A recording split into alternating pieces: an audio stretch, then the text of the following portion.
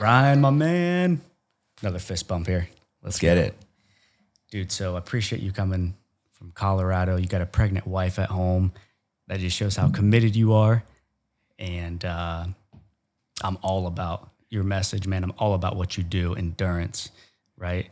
I believe it bleeds into life, into business, into relationships.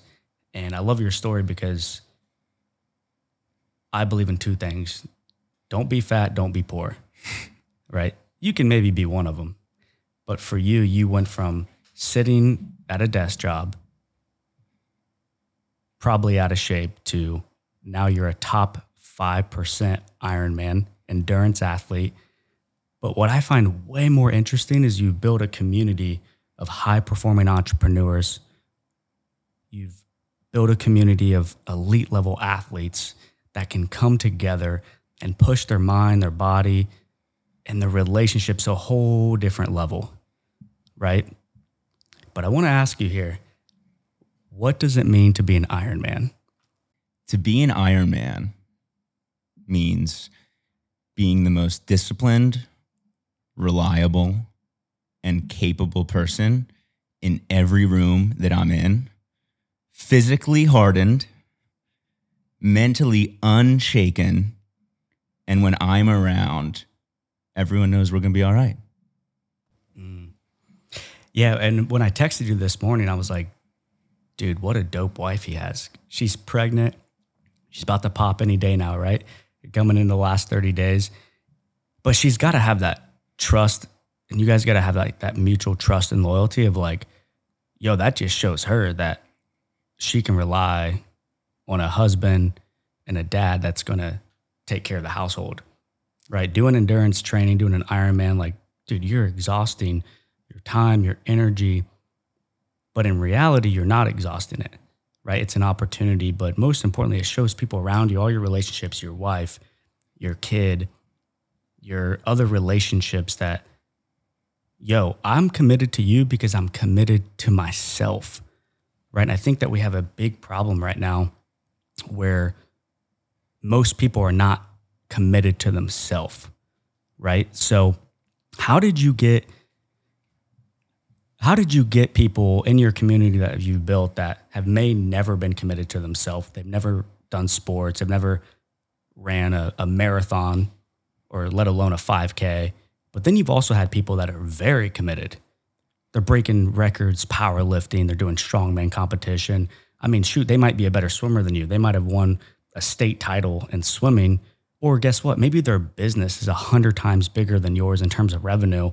How are you, first off, getting them into this community, but how are they finding value in that community that you've built? Yeah, no doubt. Well, I think the first thing is that there's a massive energy paradox that most people miss. So when you get into Ironman training, you're pouring a lot of energy into the training, the time, the schedule, but 80% of that training is pretty light stuff. It's making you feel good. It's making you feel accomplished. And by pouring in your energy, you're able to get out a lot of energy and leave training sessions, show up every day, ready to attack in a different level than you are when you're not pouring into yourself like this. So that's kind of step number one. From the community perspective, we need to be around people that are pushing us. And we need to be around people that are continually leveling up what we are expecting of ourselves.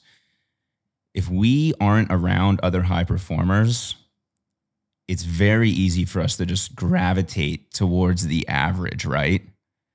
And one of the things that I like to instill in my folks is escape average and become savage. And savage is going to be a different identity for everybody. But ultimately, we've all got an internal drive to develop and to grow and to expand our influence. And endurance sports has been my way of tapping into that desire and really fulfilling that purpose within myself. And from a community perspective, it's become really successful for my people to surround themselves with other people who are doing similar things. So I've got one guy that I work with who's in Australia, and I was training him for a 70.3 in the fall, and he had a 4,000 yard swim biggest swim he's ever done in his life. And he gets in there and he says, in the first lap, his mind starts telling him to get out. And how many laps are in a 4,000? Oh man, a 4,000, 100 plus. I don't know the math off the top of my head, but you're swimming for at least an hour. So he's 1% in this race. He's 1% into this training session in Australia. And his mind just starts telling him, get out. You don't have to do this. You're not going to do this. This is hard. And he starts thinking about another guy on the squad in Massachusetts who's training for a totally different race. But he's leaning on that sense of community to really ground himself in his highest desires and allow himself to be guided towards that higher purpose and that higher sense of fulfillment and get more out of himself. And what did he do? He finished the session. He walked out with more energy, felt accomplished, and kept moving forward. And that's kind of what it's all about for me. Well, I don't know if you've noticed, but I got an inner tube around my stomach, so I think I'm going to be able to float in the water. But what I will say is, I think that most decisions, if not all of our decisions, are based around fear, right? Shout out to our boy, Jay Azeltine. His whole message is, fear is the compass, right? Actually leaning into that fear. But one thing that felt like weight off my shoulders was when you were explaining last night that, hey, a lot of people are coming to me or they don't do an Ironman because they're scared of swimming, right? Or they've never biked that amount of that a time, right? Or they've never ran X number of miles. But I've noticed, at least with myself and most people, the swimming aspect is not only difficult. I'm in Ohio, right? I was joking with you. There's actually not beaches here, believe it or not. But there's friction, right? I'm busy. There's a lot going on. I'm going to drive to this gym that's 30 minutes away. Can I really swim in the ocean a couple miles or a quarter of that, right? Depending on what type of race that they're doing. But what would you say for somebody that is fearful of specifically swimming? What if I could guarantee you that you wouldn't drown? What do you mean? Would that pique your interest? If I could say, hey, you're going to be okay. You're going to get into that water and you're going to come out alive and you're going to come out feeling confident. And if I had one simple trick to guarantee that for you.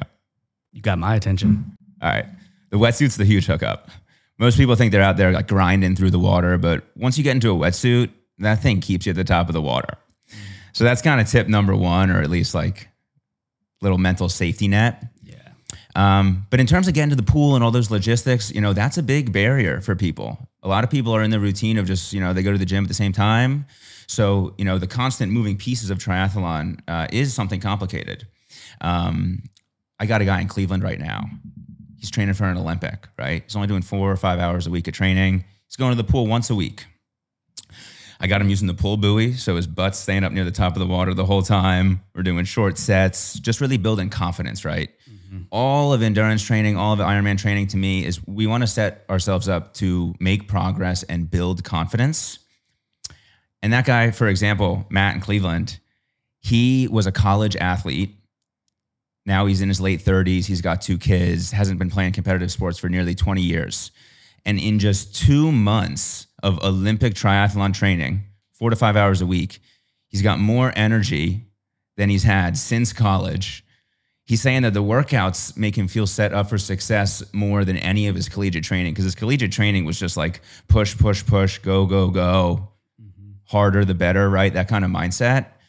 And so what a lot of people realize when they get into Ironman is that it's more about just developing the internal patience to get through the training sessions, right? It's not so much about hard effort. It's just about being able to mentally endure and get through the time of each session. That's kind of another little hack that shows up is a lot of training is time-based. So I'm not telling people to go out and run 5 miles. I'm telling them to go out and run for 45 minutes. Mm. And that just completely changes their perspective on how daunting the task is going to seem. Becomes a little bit easier to schedule, right? You know exactly how long you're going to be out there. Mm-hmm. And so through those things, right, there are a lot of barriers to entry. People make Ironman this massive thing in their minds, and Ironman itself is huge. But triathlon can be anything from a sprint distance, which is, you can complete that in about an hour and a half, 2 hours in the race. And ultimately, we're just getting the body moving in ways that it feels great to move, right? You're changing up your training. You're doing swimming. You're doing biking. You're doing running. A little weight stuff included in, right? A little bit of mobility, stretching. You're becoming a very well-rounded and balanced person. And you're having all these different disciplines to lean on, to practice in, to make a little bit more progress and ultimately build that confidence. Yeah, and one thing I like is investing in real estate and business, right? But I think there's a huge correlation, and I haven't even ran an Ironman for the record. I've never competed as an Ironman, but I'm seeing what you mean, right? It's like, oh, the swimming could be your stock portfolio, the running could be real estate, the biking could be your sales. Maybe you're very good at sales, so we probably don't need to bike as much. So what you're doing is you're meeting your clients where they're at, right? And you're giving them an opportunity to remove the friction, to remove the fear, right? Now, obviously, there's going to be friction and fear and discipline, and sometimes you're going to have to do, a lot of times, in fact, you're going to have to do a lot of shit that you don't want to do.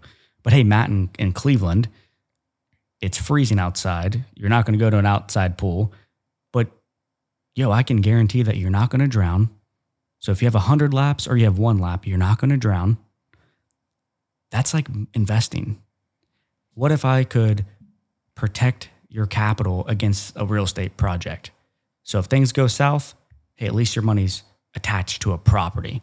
It's not attached to a cryptocurrency where people rug pull and steal your money, right? Or they invest it into a bad stock. So that's essentially what you're doing. And that's how I think of it, is like, hey, investor, what if your money's protected by me, my entity, the property, but then focus on what you're also good at and focus on the circumstance, focus on the deal. Hey, we're probably going to have to put way more time into biking and running with this guy, right? Or the inverse. This person needs to swim more, bike more, because if they run, they got a hip problem, and I'm not going to put this pressure that they got to go run a marathon before they compete. It's just, I got to get them to show up confident and healthy. And so that's one thing I love about how you're approaching the building the community, approaching the person that's coming to you saying, hey, look, I'm interested. You got my attention. Is you're not overwhelming them with fear. It's just, you're meeting them where they're at. Yeah, it maps really well to what you mentioned about investing, right? It's the long-term game. It's, cutting off the mind from trying to jump to those immediate outcomes, and it's buying into the process and putting in the reps. And a big thing with triathlon, as a coach, is meeting the athlete where they are. I just had 7 guys that I ran Ironman Florida with back in November, and 6 of them came from a competitive strength background. Mm-hmm. So, these guys are elite level athletes, but in a totally different discipline. Yeah, now, their endurance was like being fasted walking on an incline treadmill, right? Yeah, they're doing 45 minutes of stairs every day. Yeah. No, so like in that example, it's very much about building confidence in the beginning, right? Like that type of athlete, they're not going to be given the same kind of programming that somebody who's trying to, qualify for a world championship is going to get, right? They're going to be set up for success by being like, hey, we're going to get on the bike and we're going to go ride outside for 90 minutes today. That's what we're going to sort of start with, maybe even less, right? And that taps into the patient's perspective. A lot of these guys, they're extremely strong, extremely powerful, elite performers mentally, physically, but their lifts happen in split seconds. Mm-hmm. And you can't make a 90-minute ride go by faster. And when we're getting to talking about Ironman, it's going to be 4 hours. It's going to be 5 hours if that's what you want to go do, right? I'm going to interrupt you really quick. One thing that I want to add to that is what I also love about the endurance training that I've personally experienced, and I'm excited to get back into it, is we live in a society now where everything is just instant gratification. You order your groceries, it's there. You order Uber Eats, it's there. You scroll through TikTok and you watch this clip, boom, everything's 30 seconds, 30 seconds, 30 seconds, 30 seconds. In reality, the workout, the real work is like no phone, no music, nothing, just me and my breath running down this trail for 45 minutes without grabbing your phone, without scrolling through Twitter, without getting distracted. And with those elite level powerlifters, kind of same thing, right? It's like, have you ever done anything for an hour straight where you've been focused, let alone 4 or 5? So I wanted to mention that because those are like the intangibles that you can't really teach anyone, and or you can share and be like, oh, I get it. Right. Yeah. So I got 2 things coming off of that. So you mentioned no music, no headphones. So I got a guy, Jack. He's an elite sales rep down in Nashville.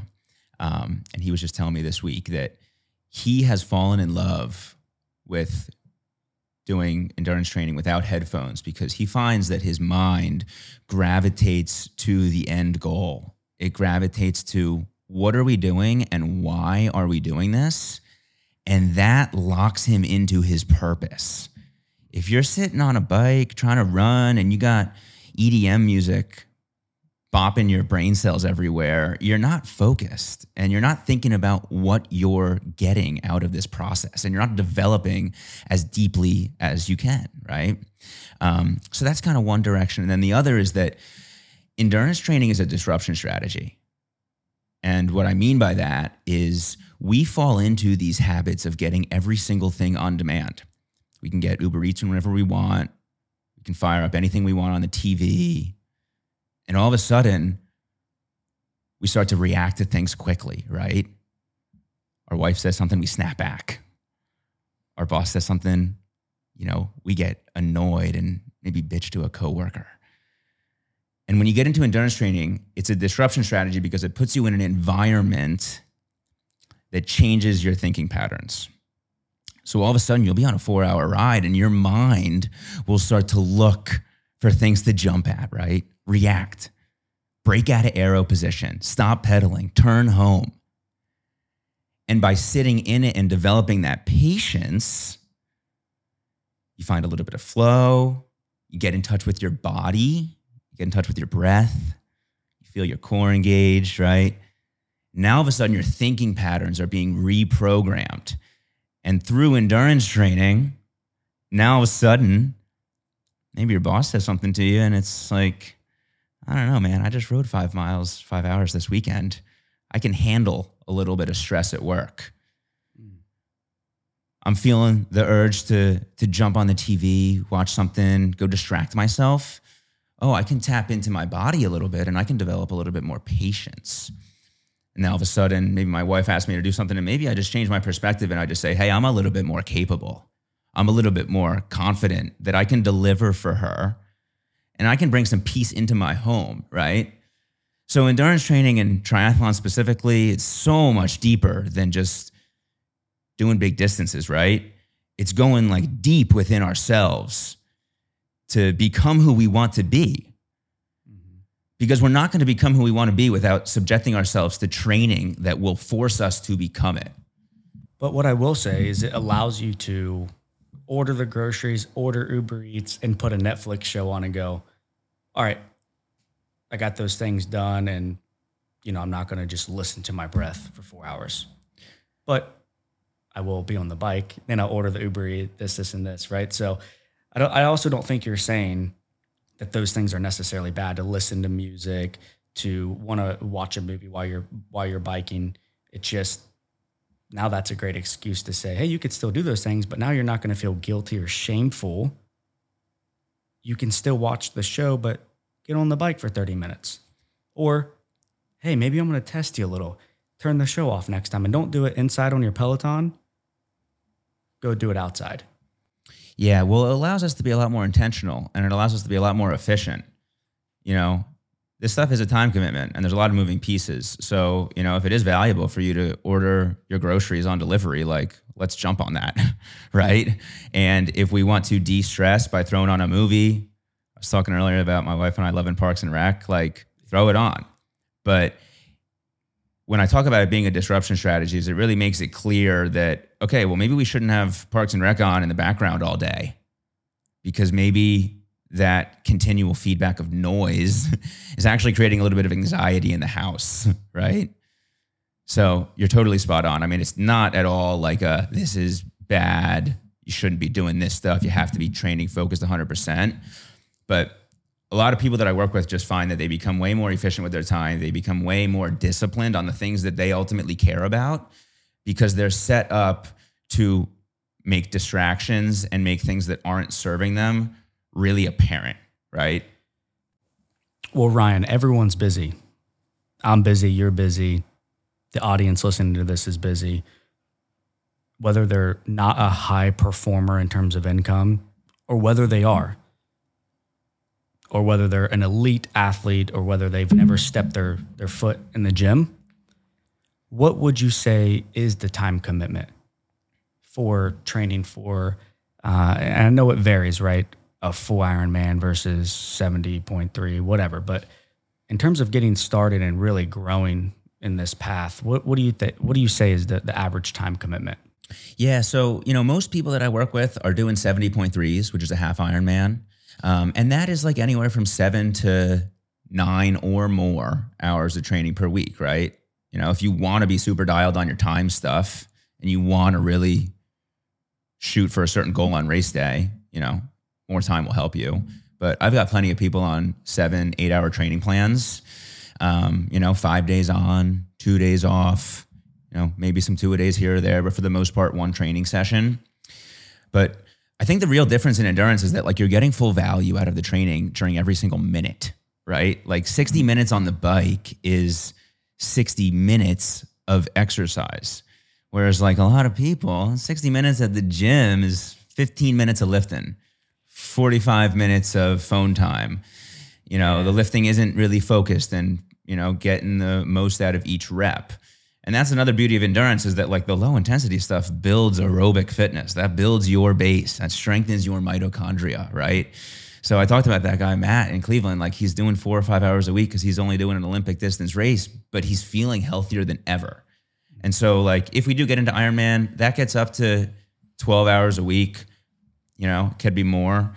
But the big gap between the 70.3 and the Ironman is just that one of your weekend rides is going to be 5 hours.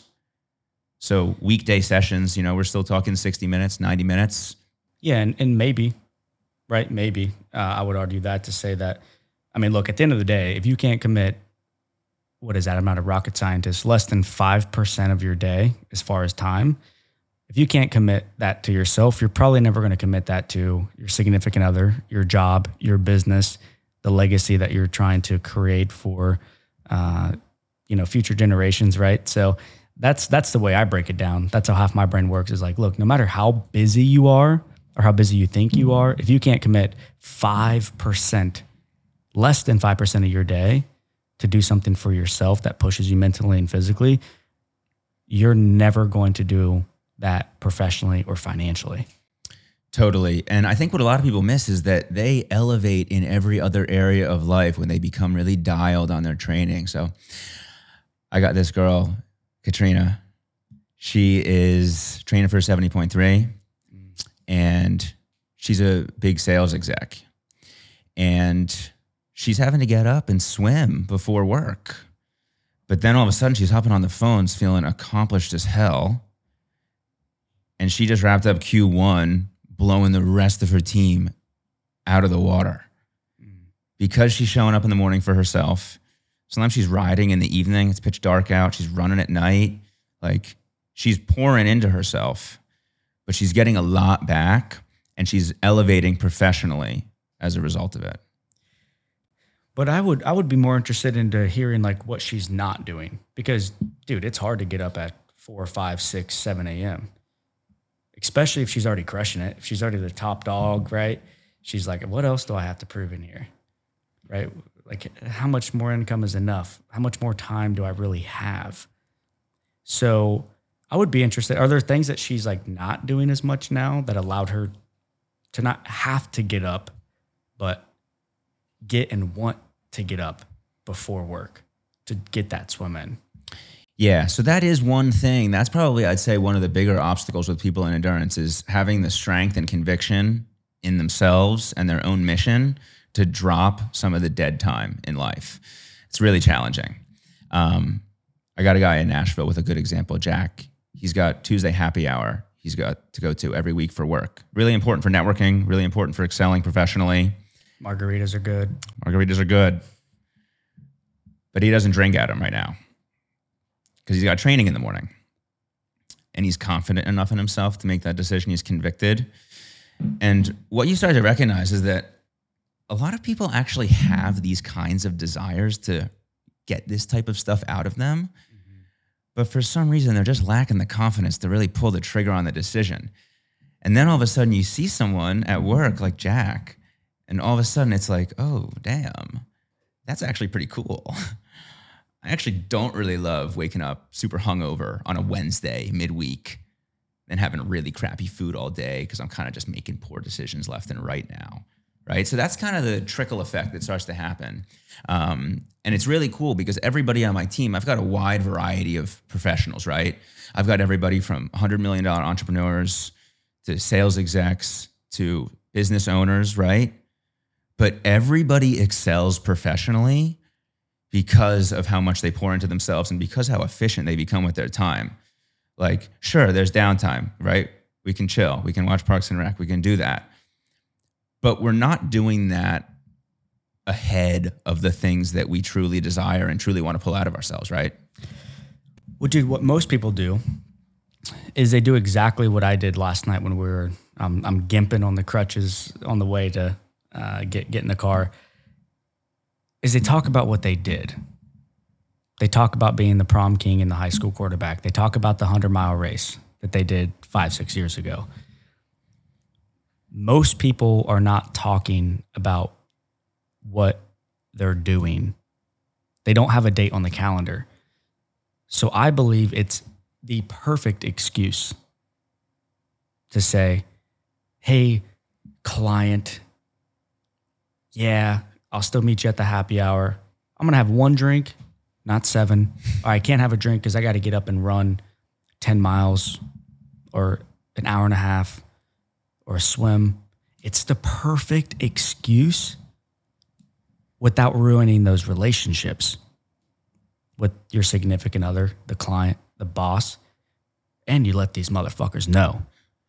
Like, I guarantee you, I made more money when I was doing endurance training because I was also building exactly what you said at the beginning, that commitment, that respect. Because I'm like, oh yeah, I'll still meet you there, but I'm operating on my own terms. I'm leaving at 7.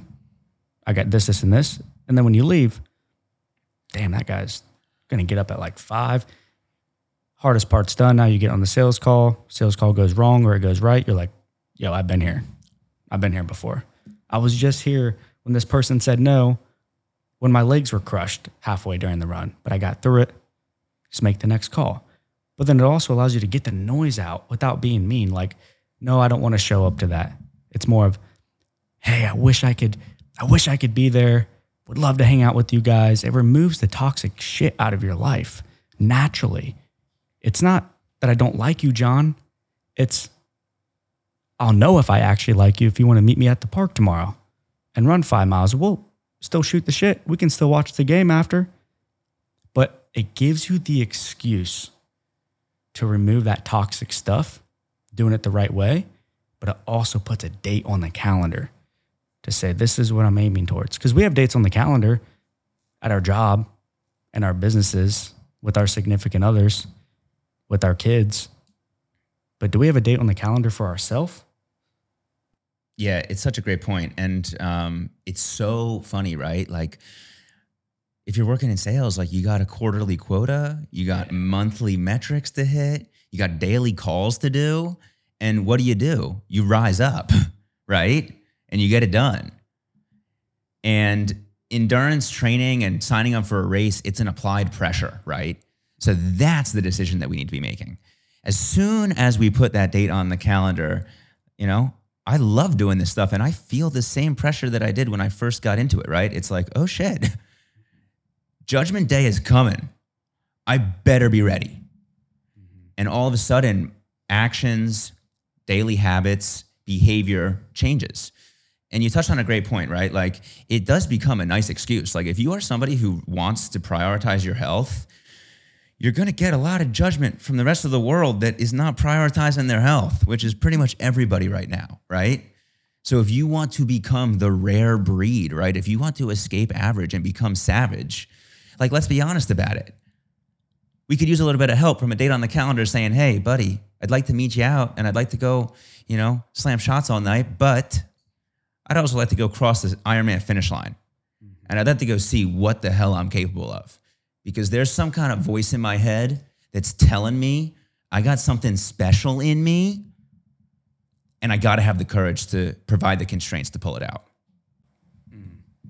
Yeah, talk about courage. Talk about the because you guys just had a race, right? Where coming back to like those 7 guys or 8 guys.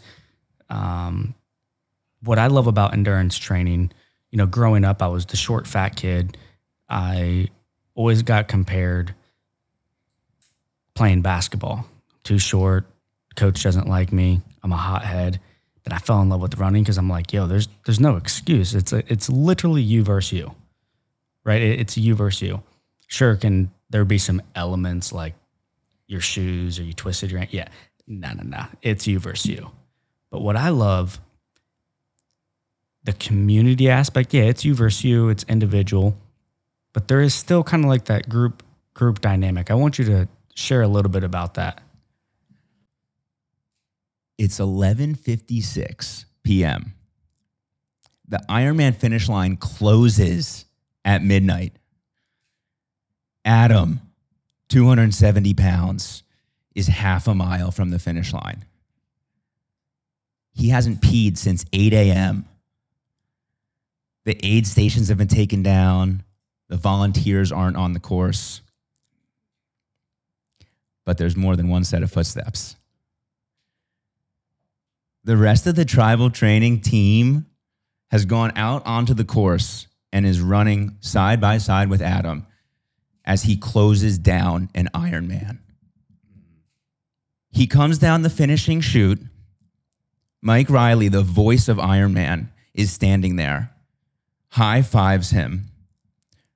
We've got all 7 other athletes waiting to cheer Adam on as we cross side by side. We got 20 family members who all came down, hooting and hollering, crying. Music is blasting, and lives are being changed.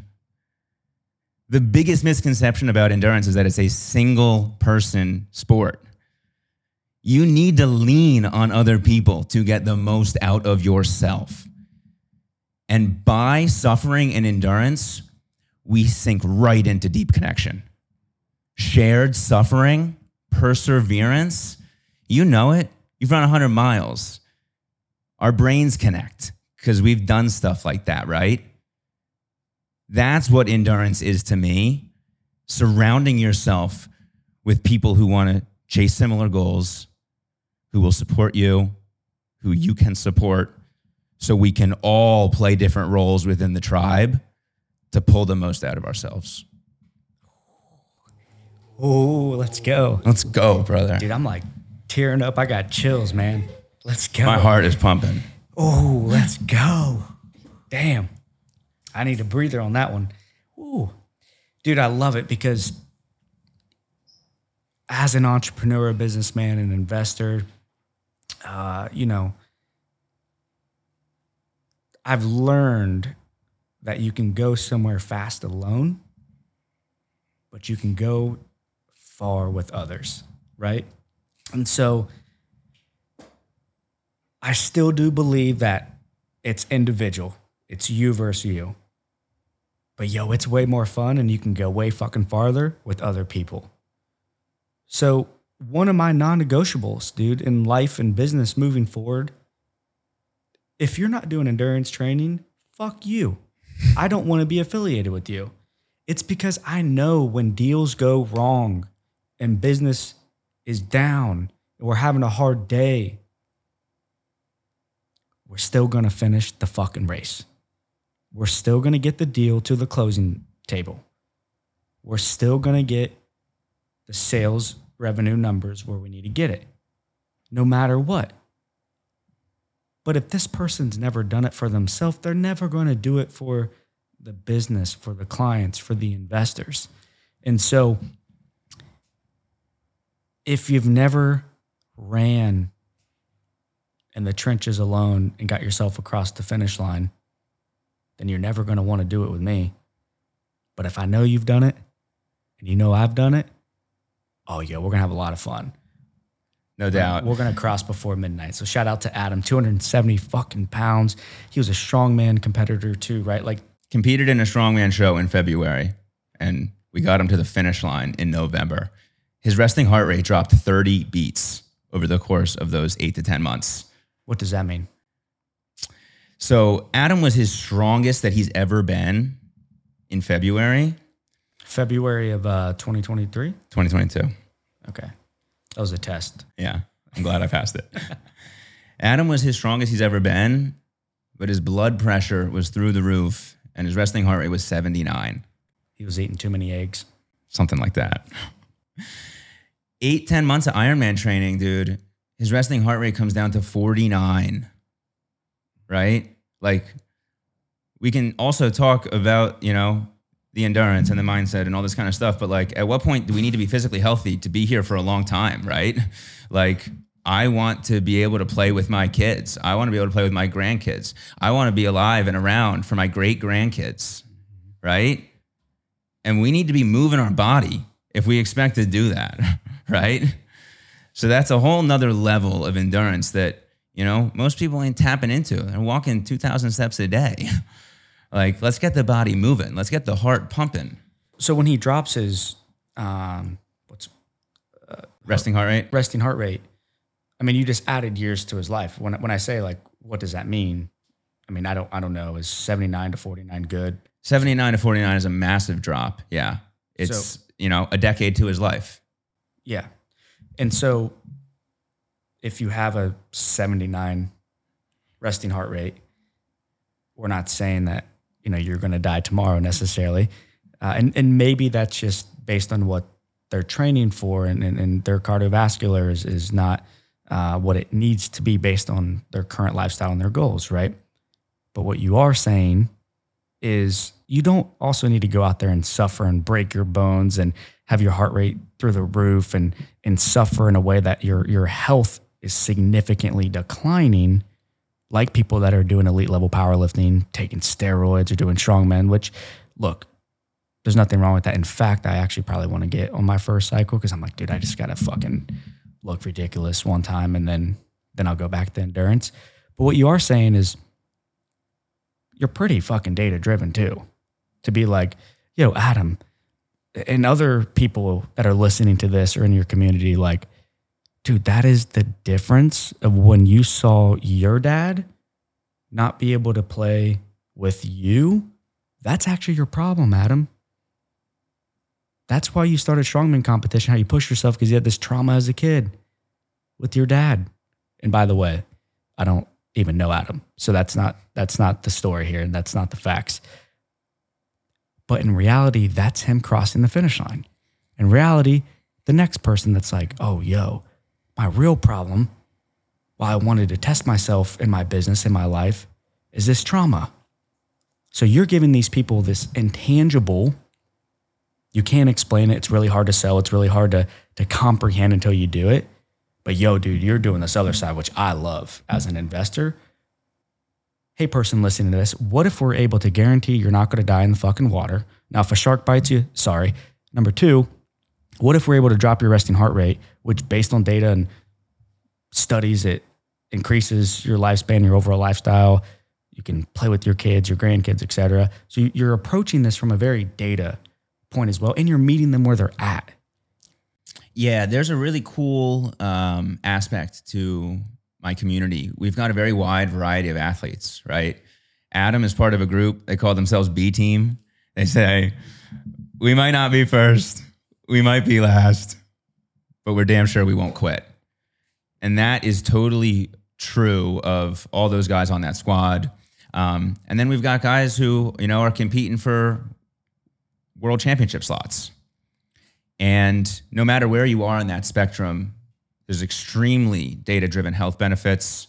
The mindset benefits really cross over across any level of competitiveness, right? And yeah, it reminds me, you know, you're more finance oriented, right? So it kind of makes me think about compound interest, right? Like when I say that your resting heart rate is dropping 30 beats and adding a decade to your life, like you tell me, like what does that kind of map to on putting money towards an investment property? That's the equivalent of buying one single family home worth $200,000 versus having a $30 million 108 unit apartment complex. Boom. So if you do an Ironman, you'll have a 108 unit, $30 million deal. Guaranteed. Just kidding. But one thing I love about you, dude, is like you have no ego. I noticed from right out the gate. No ego. So whether somebody is elite and better than you, because you're top 5%, you're that motherfucking guy, right? But you know if there's somebody better than you, your community and the accountability can get them just a little better, not just on the course, but in life. You are sharing, people are becoming best friends. Their wives are becoming best friends. It gives them an excuse to travel, to go to a state they've never been to or country they've never been to. And that might be the best vacation or trip they've ever done.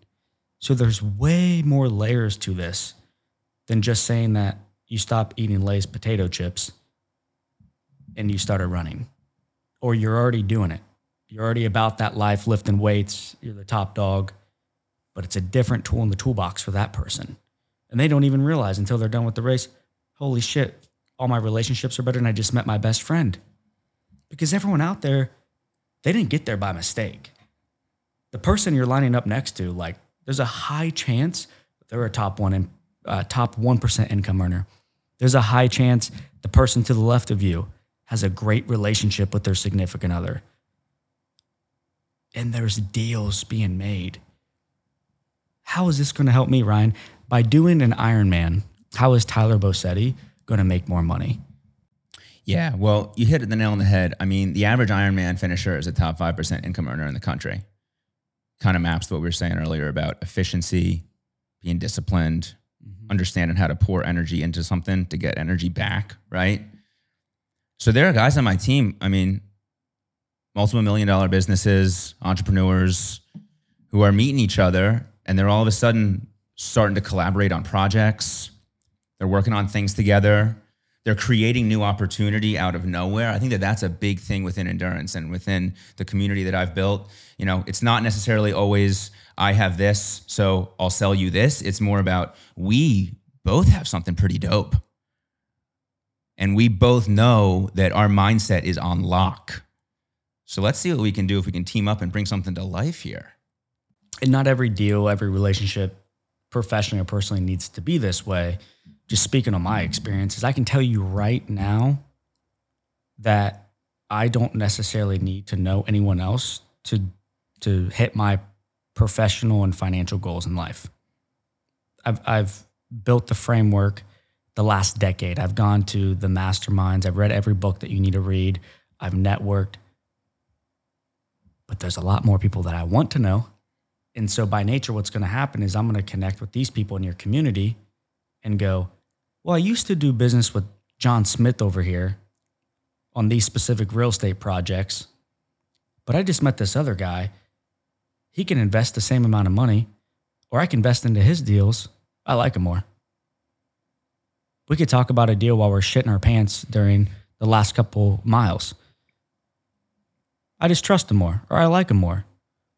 And so having events myself, mastermind events, coaching programs, those different things, dude, relationships, infinite return, right? But what if it's infinite return, you like that person versus, yeah, don't really care about their personal life? Do they really push themselves? We just don't really align fully with values. I think that's one thing that your community offers that literally no other community offers. Everybody has a mastermind event that you can go and you can network and you can do more deals and you can whatever. With yours, that just happens by nature, and those deals are even better than what the spreadsheet can show. Well, it's all built on trust to me, right? endurance sports forces you to learn to trust yourself. It develops the discipline. You start keeping your word to yourself, and you surround yourself with people doing the same. You mentioned last 5 miles of the Ironman, shit's coming out of every hole you got, right? You know that person is unwavering in their commitment to themselves. They're honest, they're dependable, and they're reliable, just like you have become through training. And that is ultimately what I have found within myself, right? My life experience has been determined by my mindset, and endurance saved mine. I used to bitch. I used to moan. I used to shake out on shit that I said I'd do. And once I put that date on the calendar, some kind of beast inside of me just started to talk a little louder, started to direct my action a little bit more, started to be around people who act the same way. I'm like, oh shit. I don't have to be average at everything. I don't have to be complacent. I don't want to be, but I felt okay to be it for some reason. And endurance kind of unlocked that for me, right? And put me around people who made that normal and who like elevated my expectation of myself. Yeah, and I think you're just bringing an interesting dynamic. Like when I think of myself getting back into like the endurance training, I get back into like I'm a big believer in the dark and the light. Mm-hmm. Right? First chapter of my book is night vision. In order to see the light, you got to be in the dark, right? So for me, I have this direct connection of like pain and suffering, which is good. But now I'm in the, we don't got to stay there too long. We can have a lot of fun as well. So I think that's an interesting dynamic that you're bringing to this as well, is like, sure, your legs are going to hurt. There's going to be things that you don't want to do, but it can be a lot of fun. We could be texting each other about the UFC fights, about the game, about what it's like to be a father, right? To be a significant other, how your job is. But one thing, so something I was thinking about was why there's so much information online, all these free resources, YouTube videos. There's other people like yourself putting content out there that's teaching people how to run properly, what bike to get. There's all this free information. Why would somebody pay you money if they can just find that information online? Better yet, why would people that are already competing want to pay you money when they know all that information already? Right. Yeah. So 2 things really. Community support and speed to execution, right? Surrounding yourself with people who are doing similar things to yourself provides a sense of comfort, a sense of security, right? We all have survival needs, right? Mm-hmm. Sometimes Ironman training sucks. And it really helps to know that it's sucking for someone else too. Someone that you know, someone you're hopping on Zoom calls with, you're texting with, and knowing that you're both pushing through it and you're both getting more out of yourselves. The other thing is speed to execution, right? So I got a guy on my team who is a much faster swimmer than me. He swam in college. He's way more technically sound than I am. He knows more about swimming than I do. But it's the combination of everything in endurance, right? What kind of trainer do we need to get for the indoor rides? How do I learn to run? I've only ever just run hard. Running's supposed to hurt, right? What am I supposed to do? I'm supposed to eat before I train? It's important to drink water before I go on a run? What do I eat after I train? Mm-hmm. How do I fit this massive goal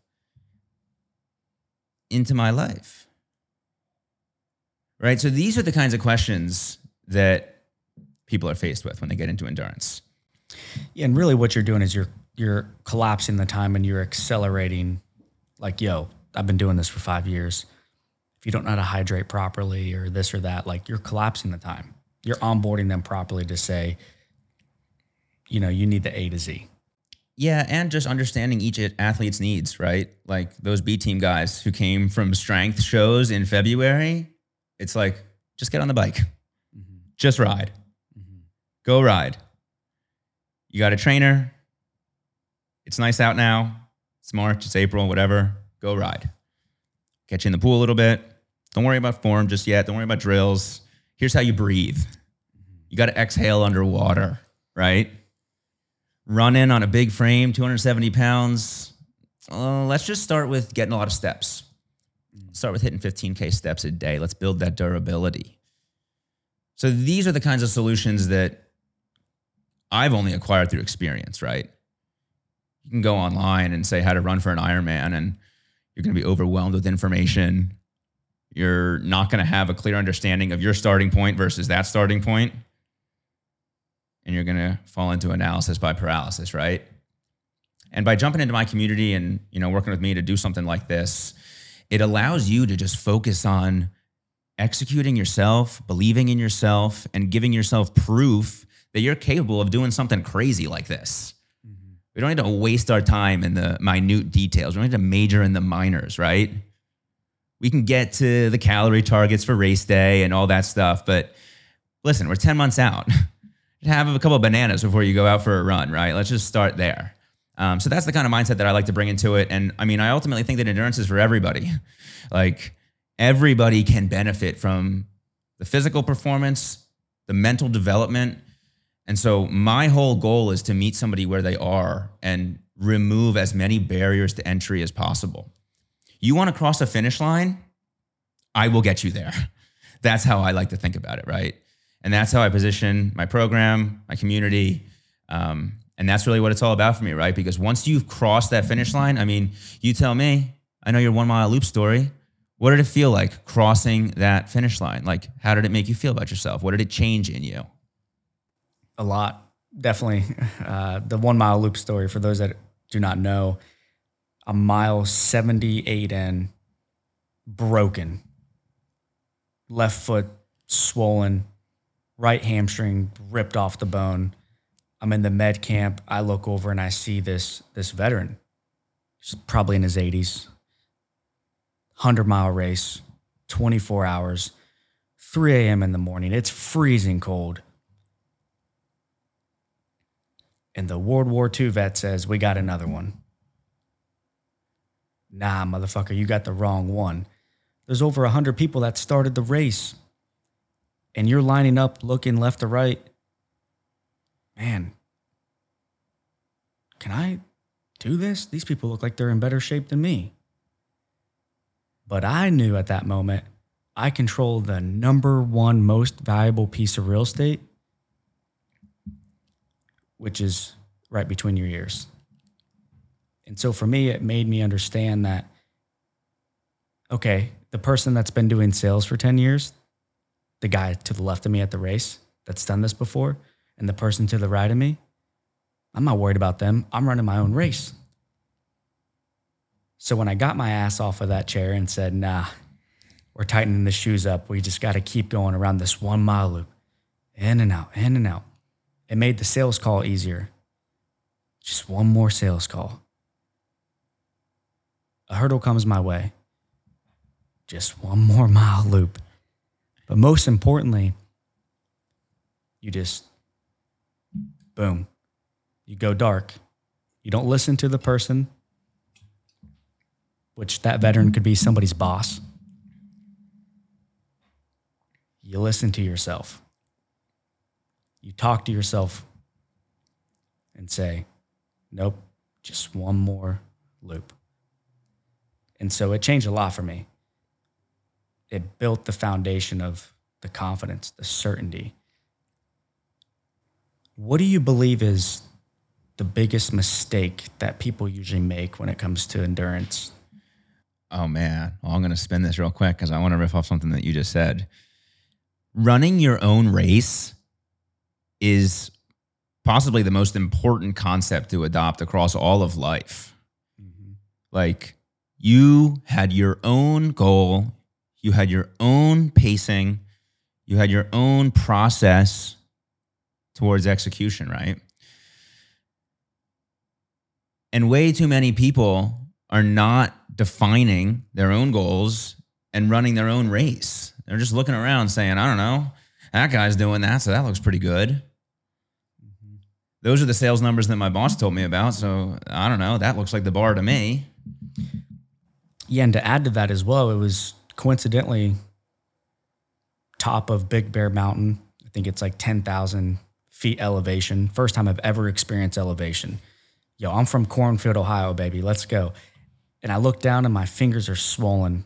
I'm running with, at the time was essentially like one of my coaches, mentors, right? Great friend. But the reason why I was in that position, the last 25% of the race, can barely breathe. Am I even going to fucking finish this race and meet the time? I was running somebody else's race. This person was dragging me behind. But most importantly, when I crossed that finish line, 3 days later, I went in and I quit my job. Right? I went in and said, nah, when I ran the 100-mile race, the 1 mile loop, I just had to keep going. That took me from being at my job to the fastest growing mortgage loan officer in the entire country. But then when I ran that next ultra, I left the whole industry because I wanted to start building what I'm building now. But those decisions to go in there and make that extra call, to be the number one fastest growing, but then to also leave, that decision was made when I was in the fire of that race. Don't care about my foot. That's going to go away. The real pain is not my broken foot. It's I got to go back on Monday and be around the same people with the same problems. And I'm like, yo, this is average. And I don't want to be average. Yeah. To me, that just comes down to having the courage to put yourself in a position where you will pull more out of yourself than you would in another spot, right? By setting yourself up to do that, you completely change the trajectory of your life, right? And that reminds me, I was doing my first 100K. I was at the last aid station. 10 miles to go. The time cutoff is ticking down. All I want to do, dude, is sit down, lay down, get a bite to eat. Just give me 5 minutes. Just give me 10 minutes. Come on. And I get to the aid station, and one of the volunteers there, he says, no. Do not stop. It's like, if you stop, you're not going to want to get up. You need to keep going. And then he delivered a line that I'll just never forget. He said, it hurts the same whether you go fast or slow, so you might as well go fast. And to me, that maps to what you're saying about your professional life, right? You could have arrived at those decisions in years, in decades, but you moved quickly to it, right? You felt the urgency. You knew that showing up on Monday, it's going to hurt. I don't want to do that. And you knew that every Monday beyond that, if you went slow, would hurt. So you just ripped the Band-Aid off, right? Mm-hmm. And I love the polarity between that and the way that endurance training is, right? Because endurance training is slow. It's patient, right? It's sitting in with our feelings, letting our emotions flow over us, right? Not being reactive. But it also instills a confidence where it's like, listen, what we want to do, the goal that we have, that voice in our head, getting to that spot is going to hurt no matter how long this process takes. So let's just fucking send it, right? Mm-hmm. And that makes me just think about how you've just progressed and look at where you are now, dude. Likewise, man. Yeah, and the real pain is not the race. The real pain is staying in that job, staying in that relationship, staying in that negative pattern, those negative thoughts. But I am going to come back, and I do want to know what are usually like common mistakes that, look, wise men learn from other men's mistakes.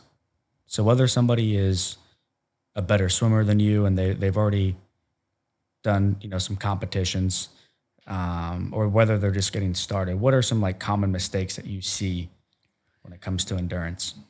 Yeah, I would say that like day to day, just a lack of preparation can really screw somebody. Mm-hmm. Like if you got to get to the pool in the morning, like let's set our bag out the night before so that we're removing friction to get the process started. You know, most people are used to just leaving the office, showing up to the gym, doing whatever. And there's too many moving pieces in Ironman training, triathlon endurance training to go about it with the same mindset. So to me, it's always making sure that like my athletes are prepared for whatever the training session is. They've laid the foundation, the setup, right? So that they can just go in and just focus on getting it done.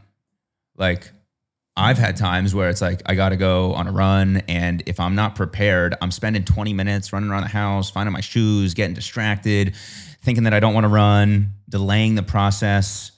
That's just all mental energy that we're just wasting, right? Mm-hmm. And when you get into endurance, you get dialed up a little bit. It's like, oh shit, take 30 seconds, put my pool bag out the night before. Mm-hmm. So when I wake up at 5 a.m. to go swim, I grab it and go. So we talk about efficiency, right? Getting better with your time, being more intentional. These are the intangibles that most people totally miss. Most people just think about the total time commitment to swimming, biking, and running, and that is obviously important. But it's these minute details that when not properly dialed, you can really miss out on the mindset of Ironman, right? Like you can do an Ironman or you can become an Ironman. Like we want this finish line to radically change how we think about ourselves and how we attack life. And so we do need to be intentional about how we go about this and how we think about our training and how we remind ourselves of our commitment. So let me ask you again, what does it mean to be an Ironman? I'll give you a different answer than I said to start the show. To be an Ironman means that I am capable of everything that I believe I can do. And it makes me continually elevate the bar of what I ask of myself. Chop that one up. Fucking fire, bro. Anything else you want to share? That was great. I had a fucking phenomenal time, dude. You had me like almost in some tears and emotions going. Yeah, dude. No, I appreciate it. Yeah, man. I would love to hear some financial advice from you, actually. You know, I'm a small business owner here. Left my corporate job less than a year ago. So, you know, somebody like me, I'm big on pouring back into myself, my business, investing in mentors, coaches, education. How would you think about investing maybe more long-term or balancing that with short-term progress? Yeah, I laughed because this is my disclaimer. This is not financial advice. So I can't give you technical financial advice. Get out of your own way. It's the same philosophy that it is when you're doing endurance, when you become an Ironman. A lot of times what you're doing, you're just getting people out of their own way. Same thing with money. Money is just currency. It's just energy. So number one, it's a mindset when it comes to money. Money is debt. That's a topic for another day. That's how the banks work, right? They print this fiat currency out of thin air. But also money is time. Really, when it comes to reaching financial independence, financial literacy, it's time and money. I'm big into getting mentorship and coaches and blah, blah, blah. Probably what you're asking is, hey, Tyler, if I have $10,000, $100,000, $1 million, what do I do with it? You get out of your own way and go, number one, what do I actually want to do with this? I think a lot of people lose perspective on the spreadsheet to see that this is going to bring me the highest return on investment. You can't measure a 20% return on investment versus a 10% return on investment.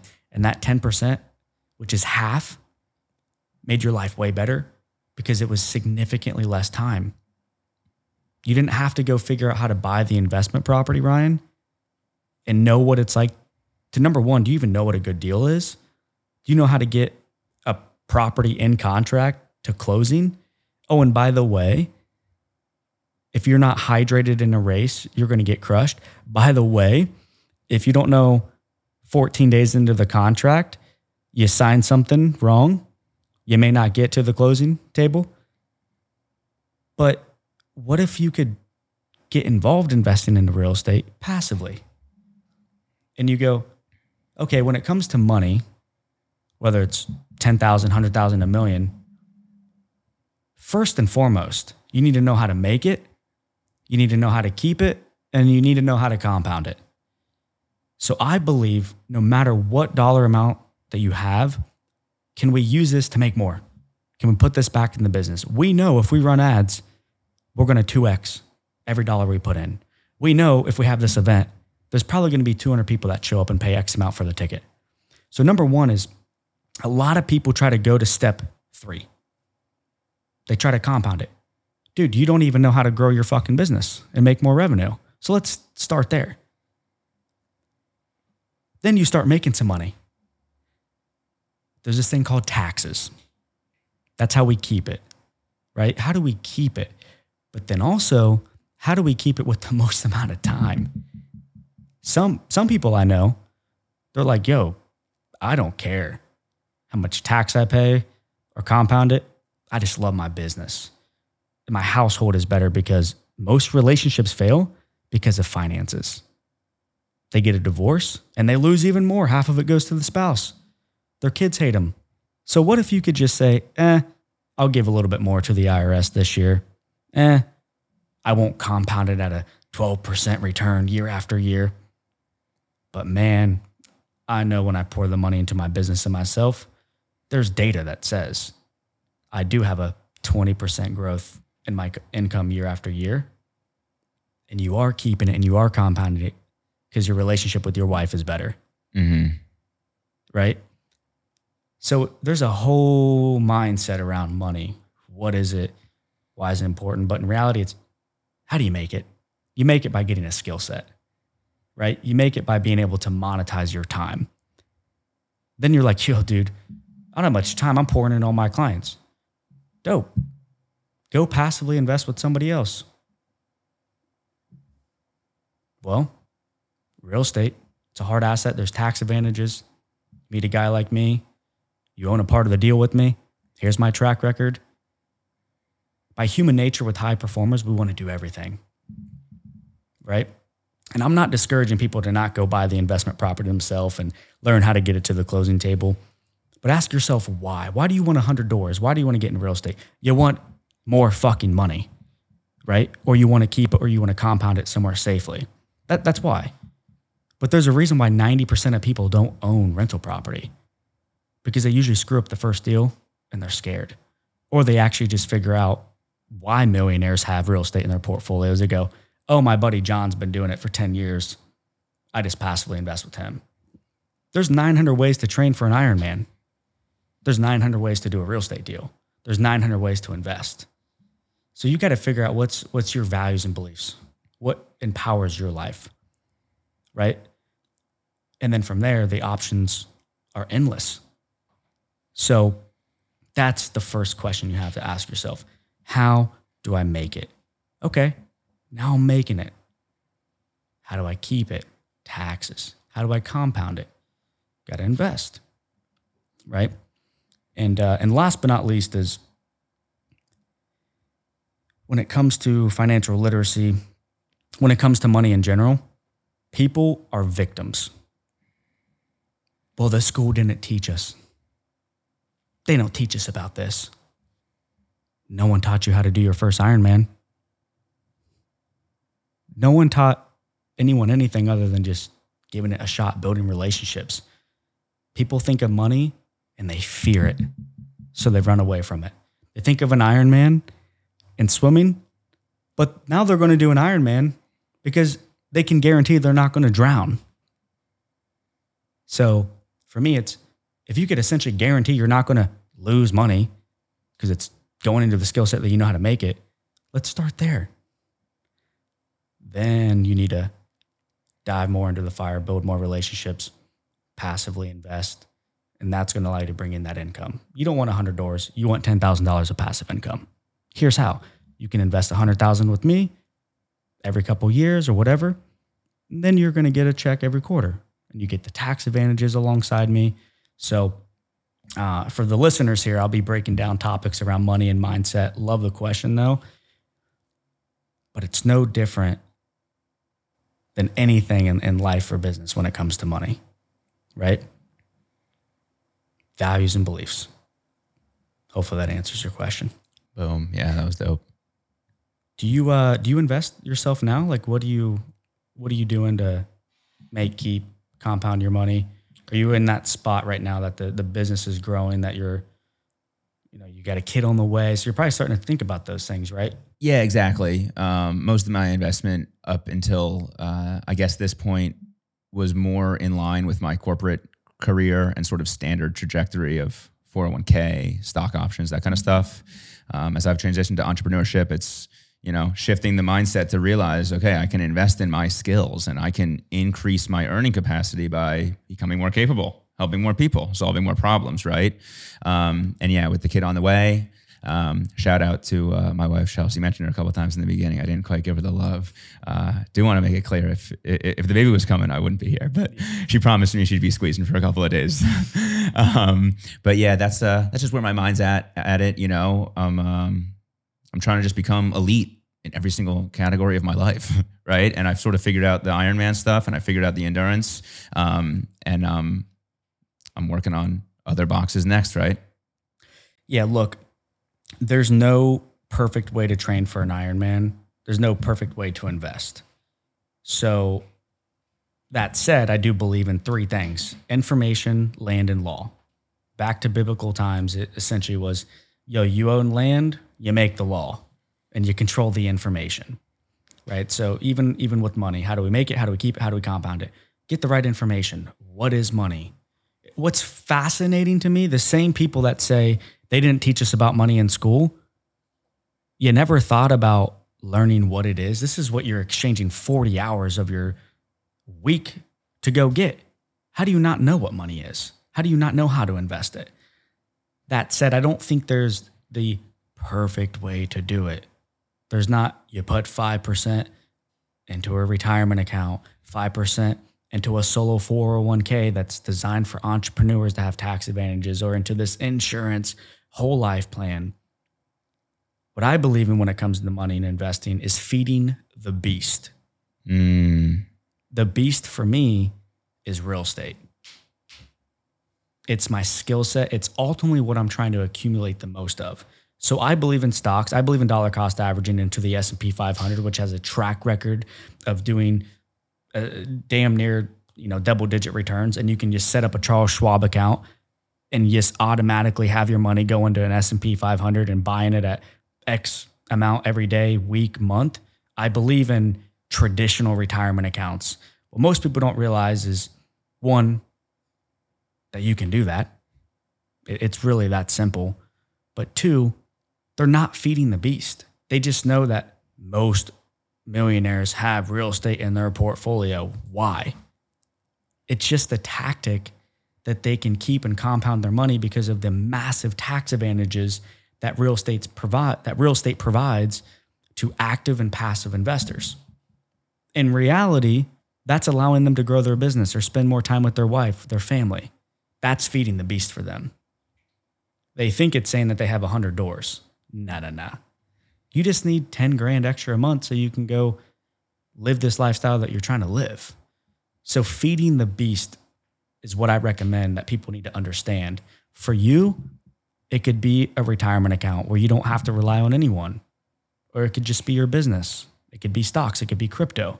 But for me, I leverage all of those to accumulate more real estate. If Bitcoin is up 100% this year, you best believe I'm going to take some profits and buy more future income, which is real estate, which is passive income, which ultimately buys me time. This is an endurance game. To build wealth takes time. Yeah, I love what you said about feed the beast. I think to feed the beast, you got to build the beast and you got to become the beast. And it's cool to see that from kind of a top level down. I feel like I'm in process on that. I have become the beast in some ways. I want to get more beastly for sure, no doubt. But no, that's a cool way to think about it. I appreciate it. Yeah, time, money, and then leverage.